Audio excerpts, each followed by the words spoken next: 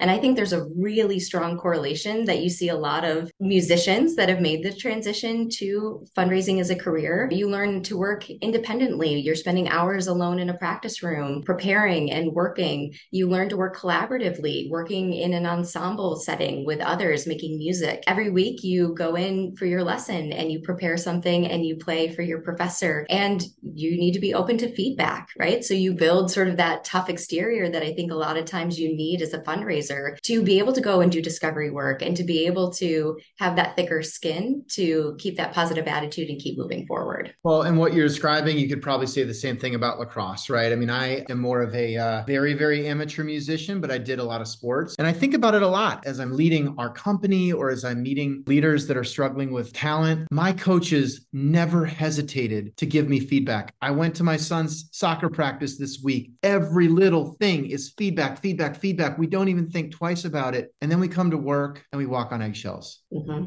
And it just always confuses me why we are so comfortable both giving and accepting feedback in a musical environment, in a athletic environment, and then we come to work or sometimes with friendships, other relationships, family, and we just struggle with it.